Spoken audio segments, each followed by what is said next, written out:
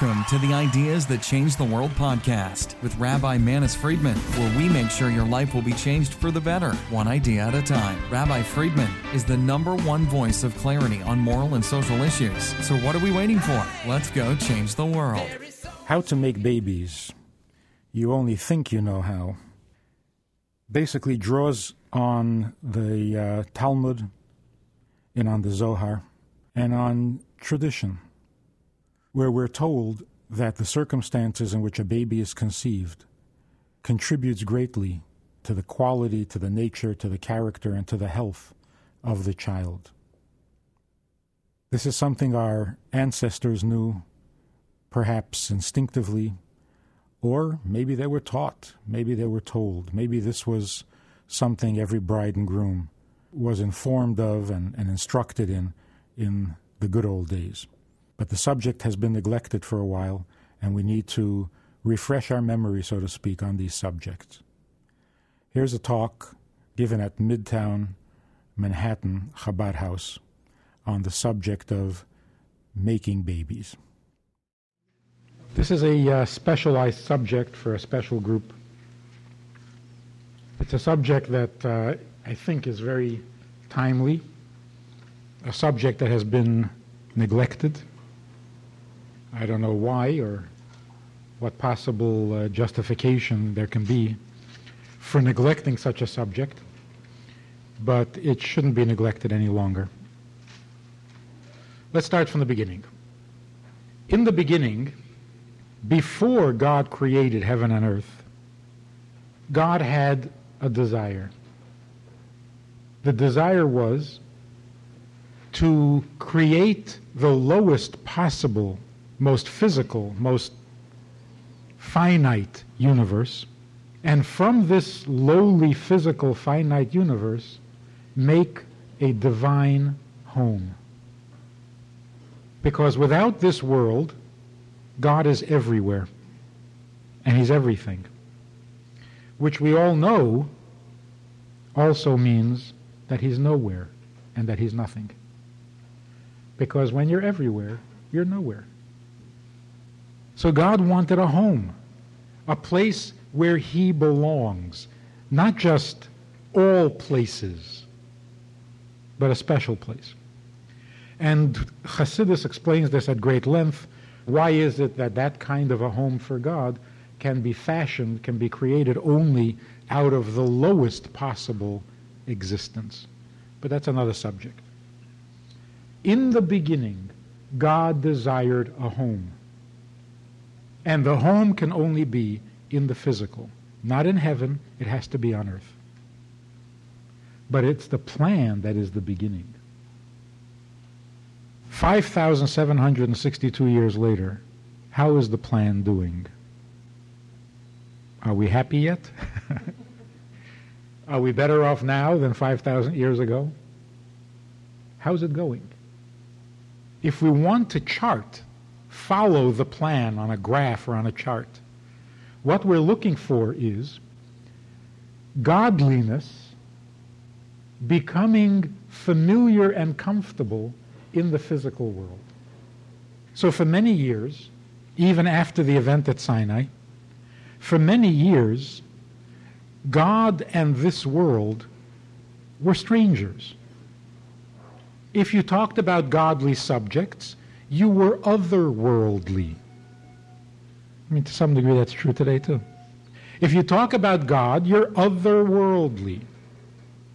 Unless you're being skeptical about God, then you're normal. If you talk about spiritual things, then you're being spiritual, heavenly, not earthy. But that changes from time to time. And we move on that chart, we move to where the divine and the physical are coming closer together to the point where they're actually merging and becoming indistinguishable. For example, in physics, the physicist's description of physical matter today sounds like Kabbalah. It sounds like mysticism. The scientist, the physicist today says, What is this table? A probability wave. Did you ever hear anything more spiritual than that? You say, well, probability wave, but what is it? It's a probability wave. Yeah, but what is this probability wave made out of? Well, it's made out of a probability. That's it. That's what this is. The physicist speaks like a mystic. Because as we become more and more sophisticated in the sciences, we realize more and more the divine nature of this world. One of the areas in which this is becoming apparent, there's a little book written by a psychologist, Jewish woman, who basically says the following. I'm not recommending the book, I'm just using a little one nugget. Basically what she says is this. She was trained to be a psychologist, and she was told that when she gets young clients, children with behavioral problems or learning problems, emotional problems, they're going to be coming, this was the impression she got at school, they're going to be coming from broken families, dysfunctional families, shattered families, and that's going to be the background out of which their problems will derive, and you're going to treat them and try to heal those wounds. She's been in practice for many years, she says, and something is not adding up. Something's wrong. Because the vast majority of all the children who come to her for therapy don't come from broken families or from underprivileged families or from dysfunctional families. And so she was wondering, what happened here? Who's crazy? Until one day she was sitting in a class with a rabbi, and I forget exactly what they were studying or how the subject came up, but the point of it is that she realized, and now she's speaking as a professional, she realized that the reason these children have emotional problems, the reason they have behavioral problems, the reason that they are not functional, listen to this, the reason, the analysis, the diagnosis of these children's problem is that they are dysfunctional, they're basically crazy, because they sat in their father's chair. That's her analysis. And since that discovery, since that awakening she had, this is how she treats all young people. You want to be normal? You want to be healthy? Don't sit in your father's seat. Of course, that's not the only thing. Don't talk back to your mother. If you talk back to your mother, you are crazy.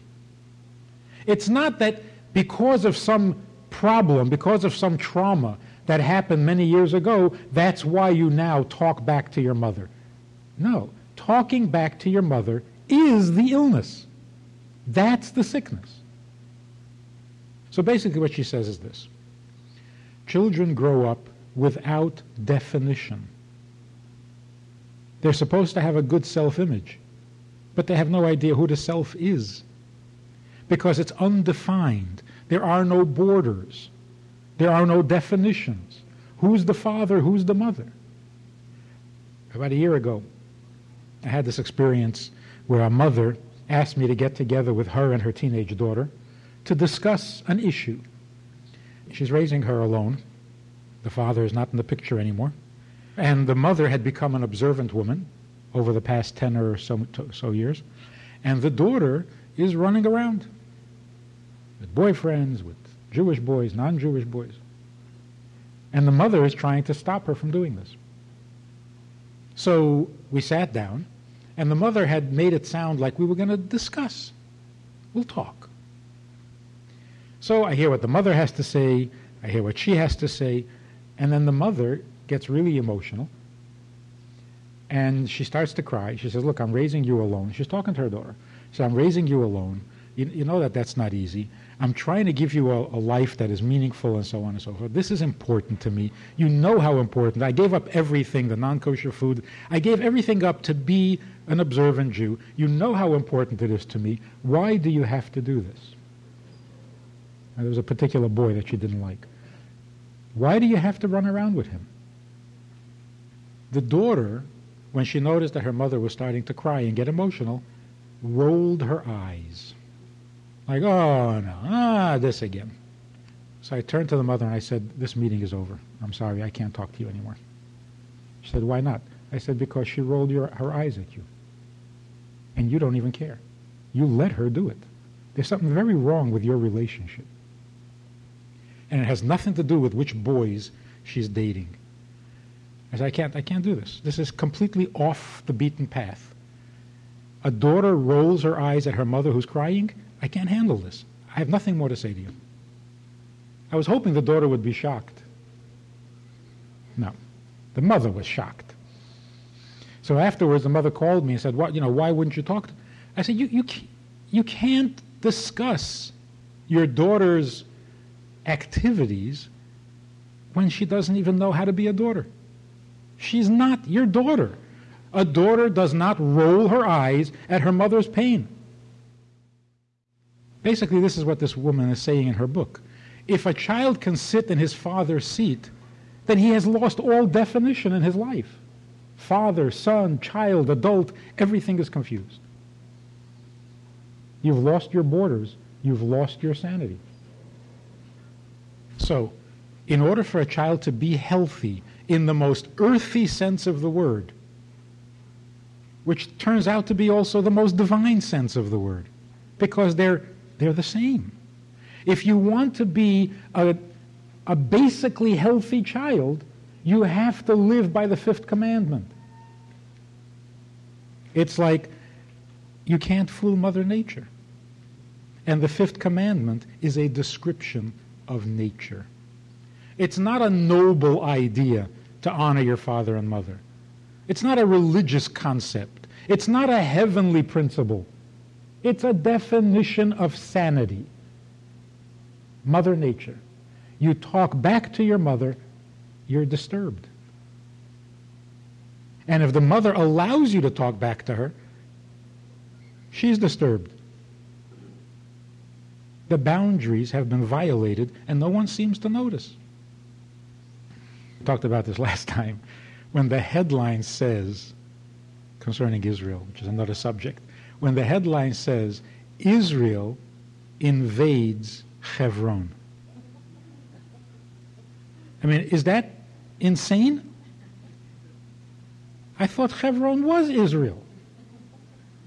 When you lose your borders, it's not just a violation of some religious code. You're not normal. Israel invades Hebron? The child who speaks back to his mother is a disturbed child. And the fact that we don't care, the fact that mothers allow their children to talk back to them, only proves that we're very far from healthy. It hasn't become any more acceptable or normal. It's just that we've gotten callous to our own illness. And of course, it doesn't stop there. I was talking to a group of young boys.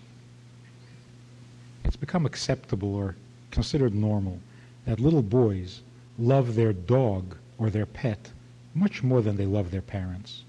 And that's normal, right? That's the way it is, right? I said to this boy, do you sit in your father's seat? He says, what's my father's seat? There's no seat in the house that he can identify as his father's seat. I said, so you sit in your father's seat. Does your dog sleep in your bed? He says, sure. So you sit in your father's seat and your dog sleeps in your bed. Is this an illness? And you can say, well, it's innocent, a big deal, what's the problem? Well, the problem is that eventually, and this is what it's come to today, if you ask the average boy If your father was beating up your dog, who would you side with? If you walked in and saw your father and your dog in a battle to the end, who would you shoot? He has to think about it. If the dog sleeps in your bed and you sit in your father's chair, all your borders have been violated. And eventually, you don't know who you're supposed to defend, your dog or your father, lahavdil. That's not disturbed? There's another area in which divine wisdom and practical experience are becoming one and the same. And that is in the area of making babies. It's amazing, it's frightening actually, how something so common, something everybody engages in, something so essential to life itself, not essential to life itself, and we know nothing about it. In the world of medicine, in the medical world, fertility and infertility is a mystical subject. With all the knowledge and with all the technology, we basically don't know what makes a person infertile or fertile.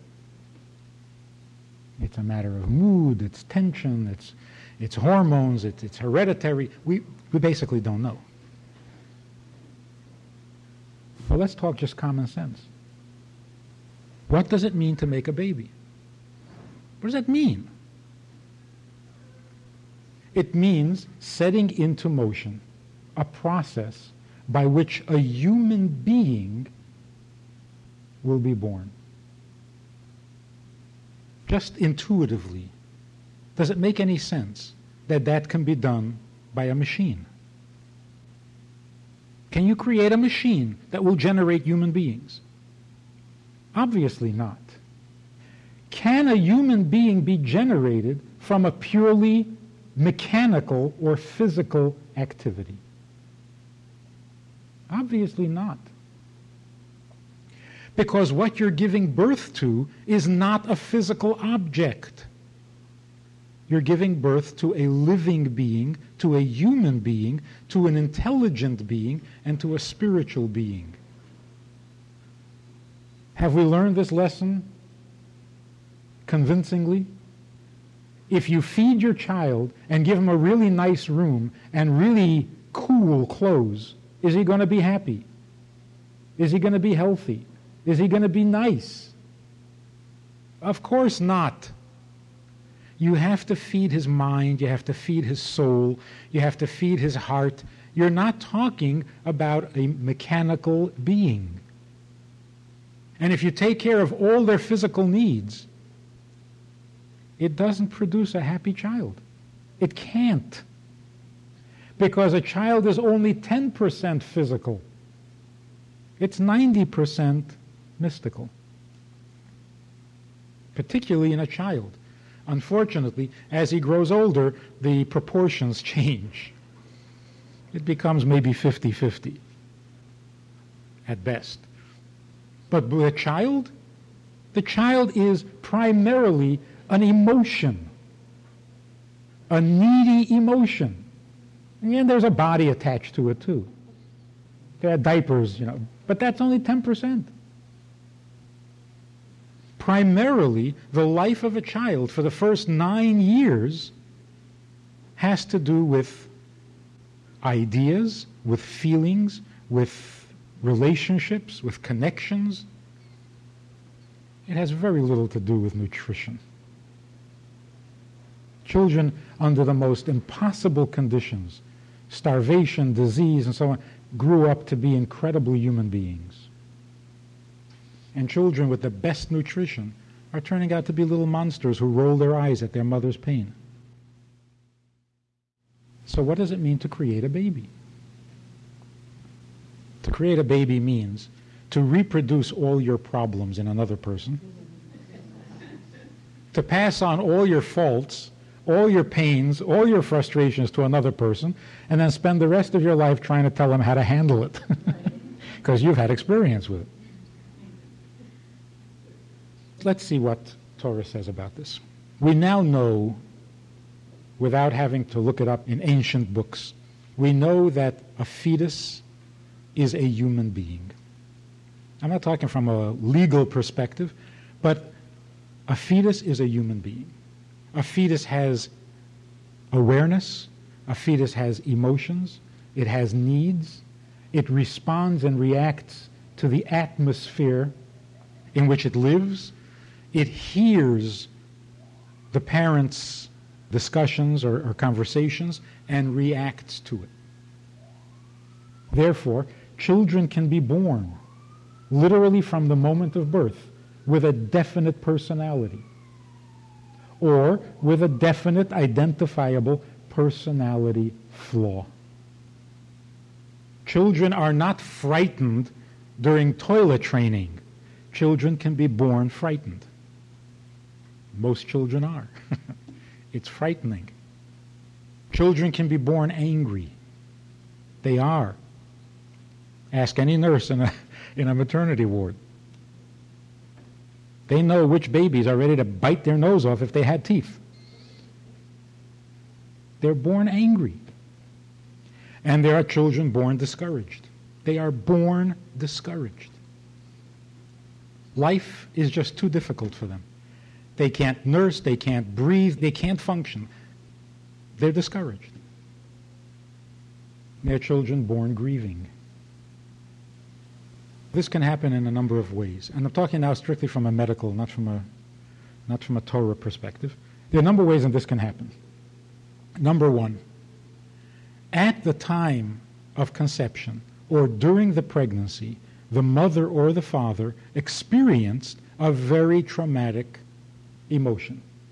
Grief, anger, despair, fear. And that emotion implanted itself on this fetus that was in the process of developing. And that emotion became one of the ingredients that fashions and molds this child in its development. Another possibility is that this emotion was experienced by the parent long before conception. And it had implanted itself in the parent as a permanent characteristic and a permanent ingredient in the parent. And therefore, just as the parent passes on his genetic code to the child, he will pass on his emotional code, because those emotions have become him or her. So when we say hereditary, hereditary is not limited to the genetic code. We inherit many things, good things as well as bad. Children born after a Holocaust, for example, to survivors of the Holocaust, inherit some awesome emotions, characteristics. On the one hand, the horrors, and on the other hand, the heroic strengths that allowed the parents to survive and actually have the courage to start a family. Those emotions do not dissipate over time in the parent. They just burrow in deeper and deeper until it becomes as real as the genetic code, maybe more real. There's even a possibility that those emotions rearrange the genetic code in the parents, because we know that psychosomatic effect is very real. If you have a very intense emotional experience, it can change the dynamics of the body. It can actually change you on a cellular level. That's because all physical phenomena derive from an intangible principle. E equals mc squared. That's a principle, not a fact. And from that principle, you get the facts. It determines the fact, because fact follows principle, not the other way around. Because first there was God, then there was earth. I just was talking to somebody this afternoon on the same theme. This man who was suffering from suicidal attacks that he could not control, and all the therapy that he went to didn't help. And he finally turned to spiritual possibilities. And he asked me if there is some mystical, Kabbalistic explanation for the suicidal impulses, and is there a solution somehow, someplace in Torah? Psychology's approach is, if a person is suicidal, then obviously something happened during his lifetime that is so intimidating and so discouraging and so frightening that he has to get himself out of it at all costs, including suicide. So in the process of the therapy, they kept looking for that traumatic event that would explain the suicidal impulse. And of course, they didn't find any. So the man says to me, besides what this is doing to my career, he was a professional, besides what it's doing to my wife and children, what it's doing to my parents, this I can't forgive myself for. 3 times he had to be resuscitated. But what it's doing to my parents, he says, for this I can't forgive myself. My parents went through the war, and now I'm putting them through this. So I said, let's try something else. Let's assume that there was nothing in your life, nothing so terrible, that would justify even a thought of suicide, much less an irresistible impulse. Let's assume that nothing happened in your life that justifies killing yourself, that necessitates killing yourself. But can you imagine a person in his right mind who does need to kill himself, justifiably? He said, no. It's terrible, it's wrong. I said, but sometimes, somewhere, certain people, justifiably, of sound mind, need to kill themselves. He couldn't think of an example. So I said, well, let's take your father. He went through the concentration camp. He was 17 years old. He didn't know what it was until one day it dawned on him what that chimney was all about. The smoke and he realized that every day more and more of the people his age were disappearing. Wouldn't he be justified in killing himself? He said, my father wasn't in a concentration camp. My mother was. So your mother is 14, 15 during the war? And she's in a concentration camp, and one of the Nazi guards says to her, you're too pretty to be among these people. I'll come back later and I'll take you away from all of this. Shouldn't she kill herself? Now suppose, doesn't have to be true, but suppose that that happened to your mother. And for a few hours, she desperately needed to kill herself before he came back. Justifiably, morally, sanely, responsibly, she needed to kill herself. Then the Allies came in, and they were liberated. And she didn't need to kill herself. Where did those feelings go? You simply dismiss it, say, okay, so I won't kill myself. Where did it go? Maybe you inherited that feeling. Maybe when you have this urge to kill yourself, you're simply having a flashback. Not to something that happened in your life, something that happened in your mother's life. He says, how's that going to help me? I said, well, next time you have this feeling, simply say to yourself, wow, this is what my mother felt when she was 15. That's all. It's a sympathy pain. It's not about you.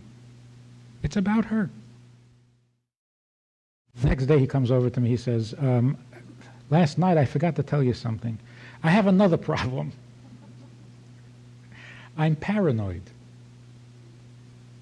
He's genuinely paranoid.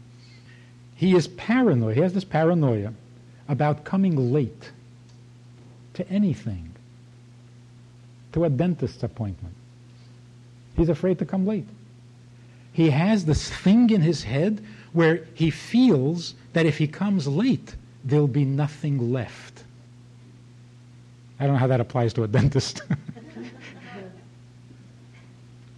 What, he'll have no teeth left? So he said, this paranoia I have about there not being anything left, he says, you think that's also coming from the concentration camp? In other words, he got the idea, it registered, and things started to make sense to him.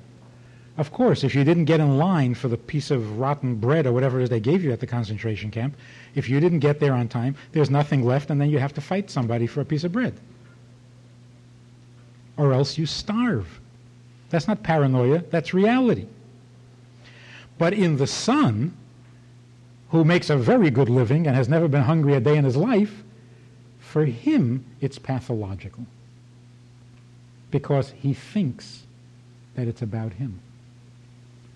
Once he knows that it's not about him, it's not pathological, it's just a terrible memory.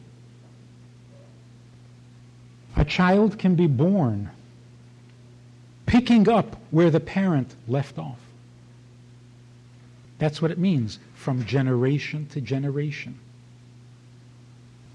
We are not a new beginning, we are a continuation. Now, of course, the good news far outweighs the bad. We are a continuation, which means that we continue all the good and the strength and the health and the holiness that has accumulated in our ancestors over the generations. We inherit it all. But we don't notice the good. We notice the disturbance. We notice the bad. To heal people, to make people healthy, one of the best things you can do is to say, you're a descendant of Avraham, Yitzchak, and Yaakov. For the last 4,000 years, your ancestors have built up a reservoir of goodness and holiness and devotion and strength. You're an incredible human being. You must be. You can't fool Mother Nature. At the same time, you also inherited all the feelings of persecution and fear and embarrassment and so on that Jews have been experiencing for the last 2,000 years. So how do we make a baby? We come to the baby making with many ingredients. Which ones do you put into the baby? You've got a kitchen full of ingredients. How do you bake bread? Which ingredients do you use? Which ingredients don't you use? There's a certain way you make bread. You can't make bread the same way that you make salads. When we come to the baby making, the first thing we have to know is that this process is 90% intangible. It's what you're thinking and what you're feeling and what you're remembering and what your excitement is that will determine the health of the baby. Let me put it this way. What kind of emotion, what kind of energy is baby-making energy? God created us in such a way that we have pleasure from food, but eating will not create a baby. I don't know if you heard about it, but that's a fact. We have pleasure from a challenge, when we feel challenged, when we want to overcome an obstacle, from determination. We get pleasure from danger. We get pleasure from conquest.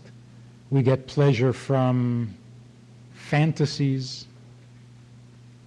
Those are not the pleasures that make babies. No matter how intensely you feel a rush of excitement in a moment of danger, you're not going to get pregnant from it. That's not what makes babies. There is a certain pleasure that creates babies. Because according to Kabbalah, pleasure is the synonym for life. Life is pleasure. Pleasure is life. And that's why if you lose all pleasure in living, you simply don't wake up in the morning. It's finished. Life is pleasure. The pleasure that produces a baby is the pleasure that comes from intimacy. That's the nature of baby making. When a man and a woman experience the pleasure of intimacy with each other, that creates babies. More pleasure, healthier baby. Less pleasure, not such a healthy baby. But if you introduce other kinds of pleasure into the baby-making process, then you're confusing the ingredients. Then we don't know what the result is going to be. Therefore, Torah says, and this is the part that has been neglected all these years, Torah says that in order to have a healthy baby, you must be focused and experiencing the pleasure of intimacy with the person that you're having the intimacy with. If you introduce another kind of pleasure, another kind of energy, another kind of excitement, you're disturbing the balance of ingredients, and the baby will suffer for it. So, for example, you're not allowed to be intimate. Husband and wife are not allowed to be intimate in a place that is not completely private, because there's a fear of being interrupted. There's an element of danger, of risk. And that risk adds excitement to the relationship. But it's the wrong energy for babies. You want excitement? Go on a roller coaster. Don't make babies.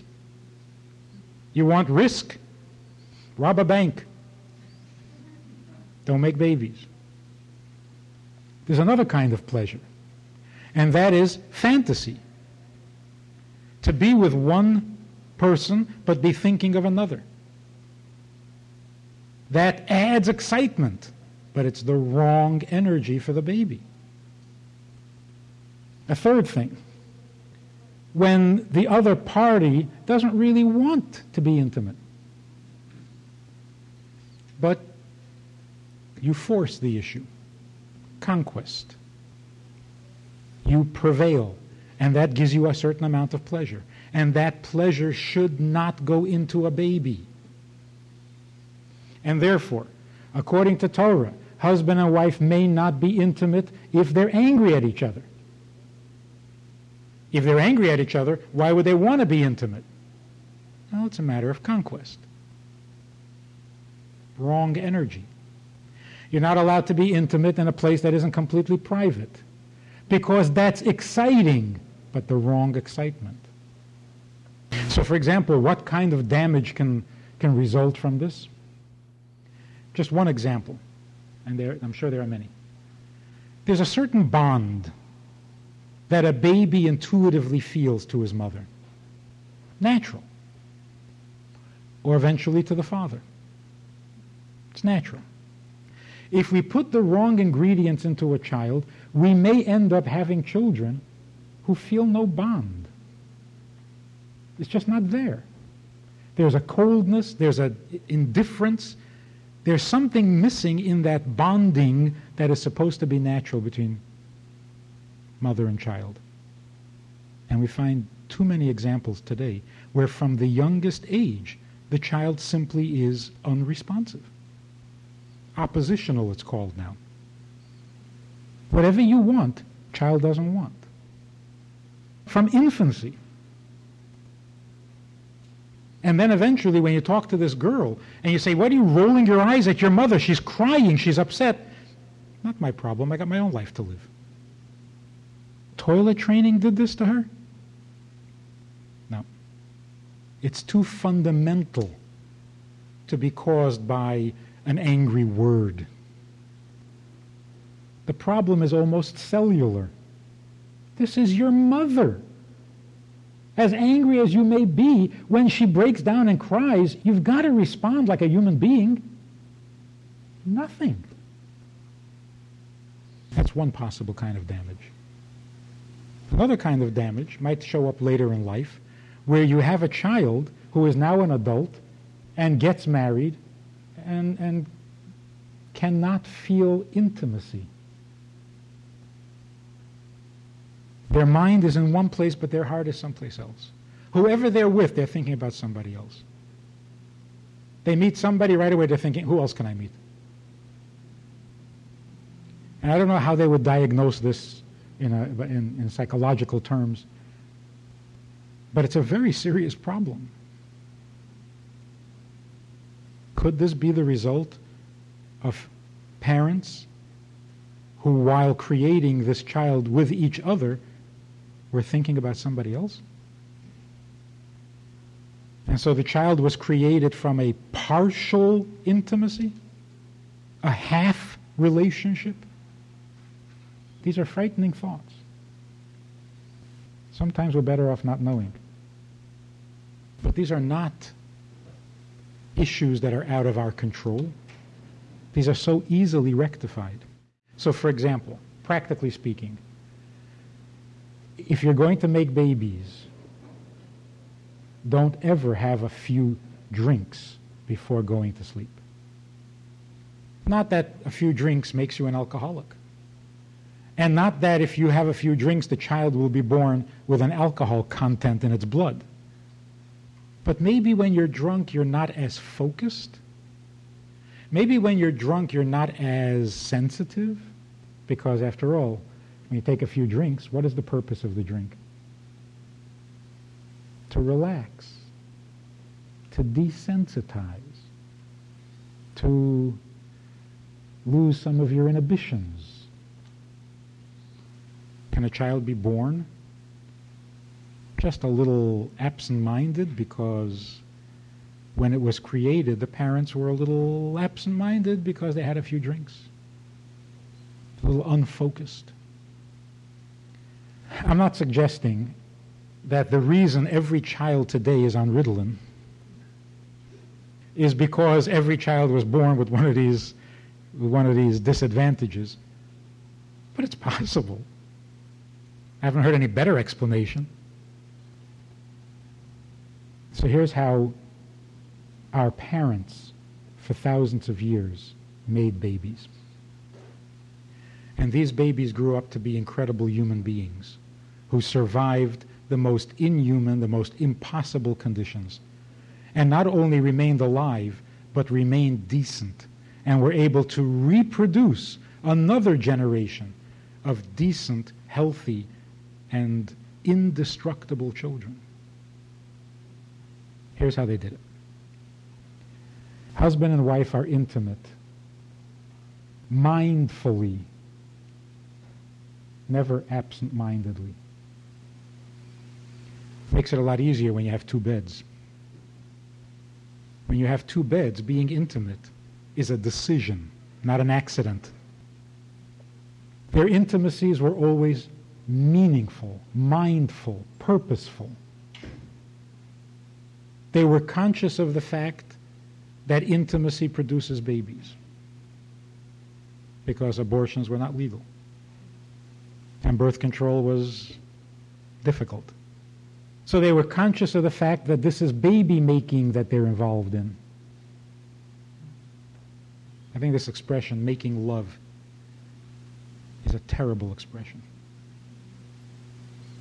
It's unreal, it's untrue, it's a distortion, it's terrible. I think it's damaging. It's baby making, not love making. And of course, when you make a baby, it should be done lovingly. But what you're doing is baby making, not love making. You make love with your heart, not with your body. You make babies and put your heart into it. That's the right way. In the Gemara, we find the story of a woman who had incredible children. Spiritually, physically, they were just the envy of town. And the sages came to this woman and said, "What are you doing that's producing such incredible children?" And she said, "My husband doesn't come to me until after 1 o'clock in the morning." That's it? The magic hour? So the commentaries say, it's not a question of the hour. They were never intimate until after midnight, when there were no more sounds in the house. Because every sound is a distraction.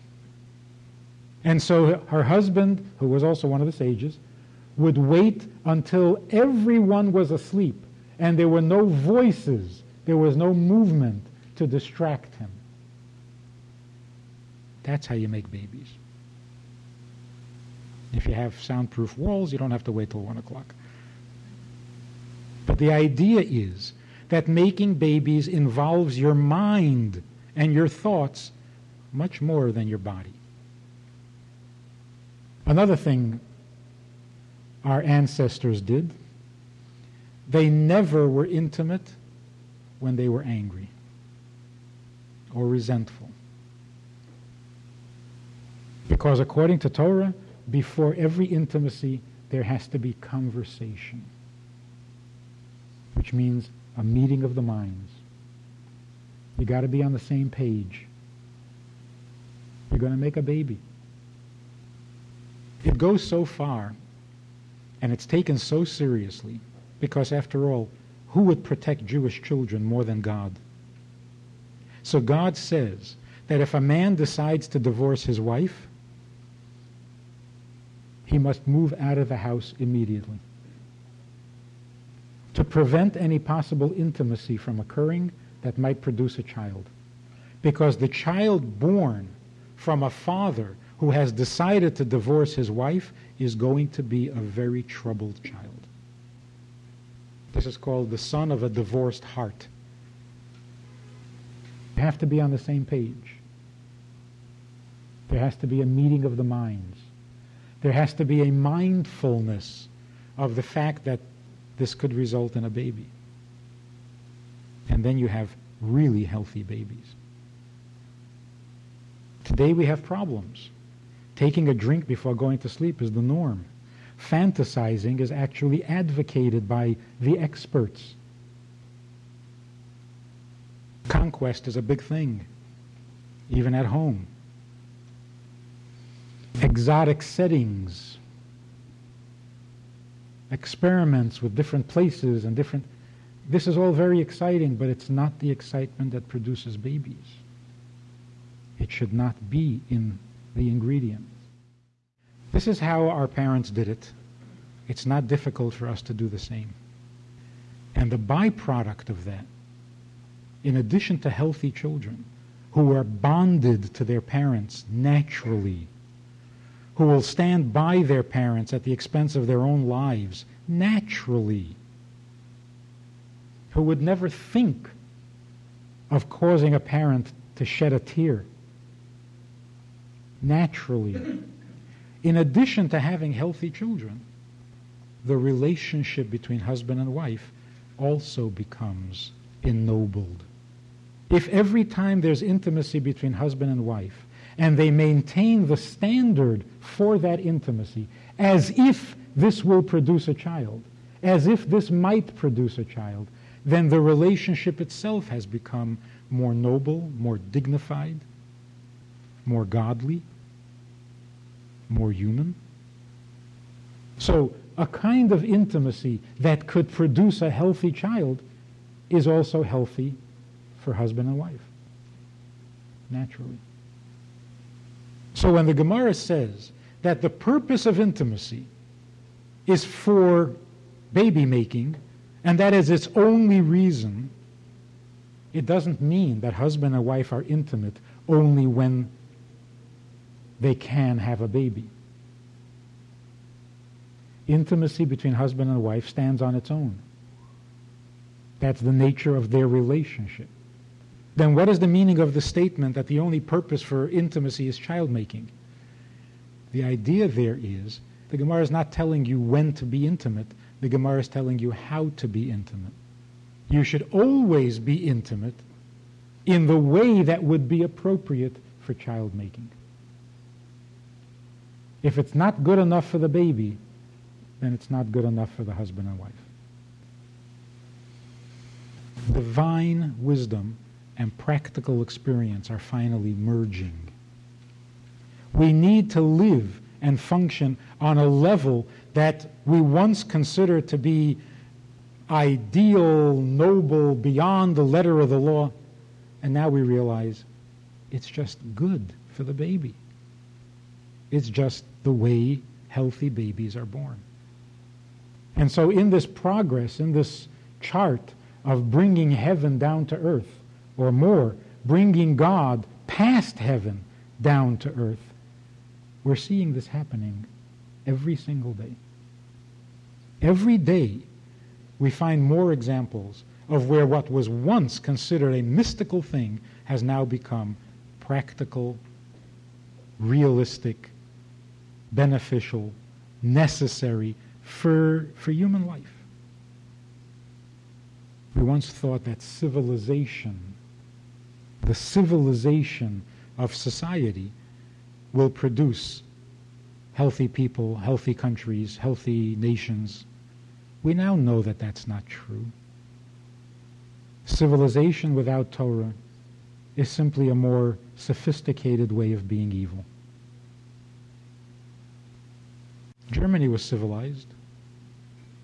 Well, almost. They were civilized. Even in their evil, they were civilized. Because you can't separate civilization from Torah. If the United States is going to survive as a society, if the United States can stand up to Islamic terror, it won't be because we're civilized. It'll be because we're moral. And how do we know that we're moral? Because we're following the Ten Commandments. Nothing's changed. From the most uncivil to the most civil, either you have 10 commandments or you're doomed. Nothing's changed. Only now we're realizing it. For many years we thought, people are good. You don't need God. People are good when they have God. When they don't have God, they're not good. Some are civilized, some are not, but they're not good. So godliness and nature are no longer two separate things. Making babies is a religious, spiritual experience, even when you don't think so, because you can't fool Mother Nature. Making a baby is a spiritual event. So we got to do it right. And when we do it right, we save ourselves a lot of grief. Parents can't wait to have a baby. Everybody gets married, they want to have a baby. Then that baby grows up, and your life is one unending misery because of what that baby does to you. If the baby doesn't start off right. So to save ourselves a lot of grief, to not only have a healthy baby for the first 2 years, to have a healthy baby until they're babying you, you got to start off right on the cellular level. Make a Jewish child, not just a child. Make a healthy child, not just a body, not just something cute, something healthy, something strong, something godly, with godly instincts and godly feelings. In the old country, so I've heard, in the old country they used to say, what is the greatest blessing in having a child? You'll have a good child, someone will say Kaddish for you. We're talking about healthy people here. And yet that was kind of the summary, to sum up all the goodness that a child can do for you. Somebody will say Kaddish for you. There are children who don't say Kaddish for their parents. Not because they're not religious, The child who will say Kaddish is the child who stands by you. Why? Because they're religious? No, because they're healthy. And why are they healthy? Because you created them that way. For probably the 5th time you'll hear this story. The Kotzker Rebbe was asked, how well do you know your son? He said, how well I know my son? I know with what thoughts I invited him into this world. At conception. That's called healthy babies. That's how you make babies. You pick the thoughts. You create the setting. You extend the invitation. Can such a child go bad? Not even if it goes through a Holocaust.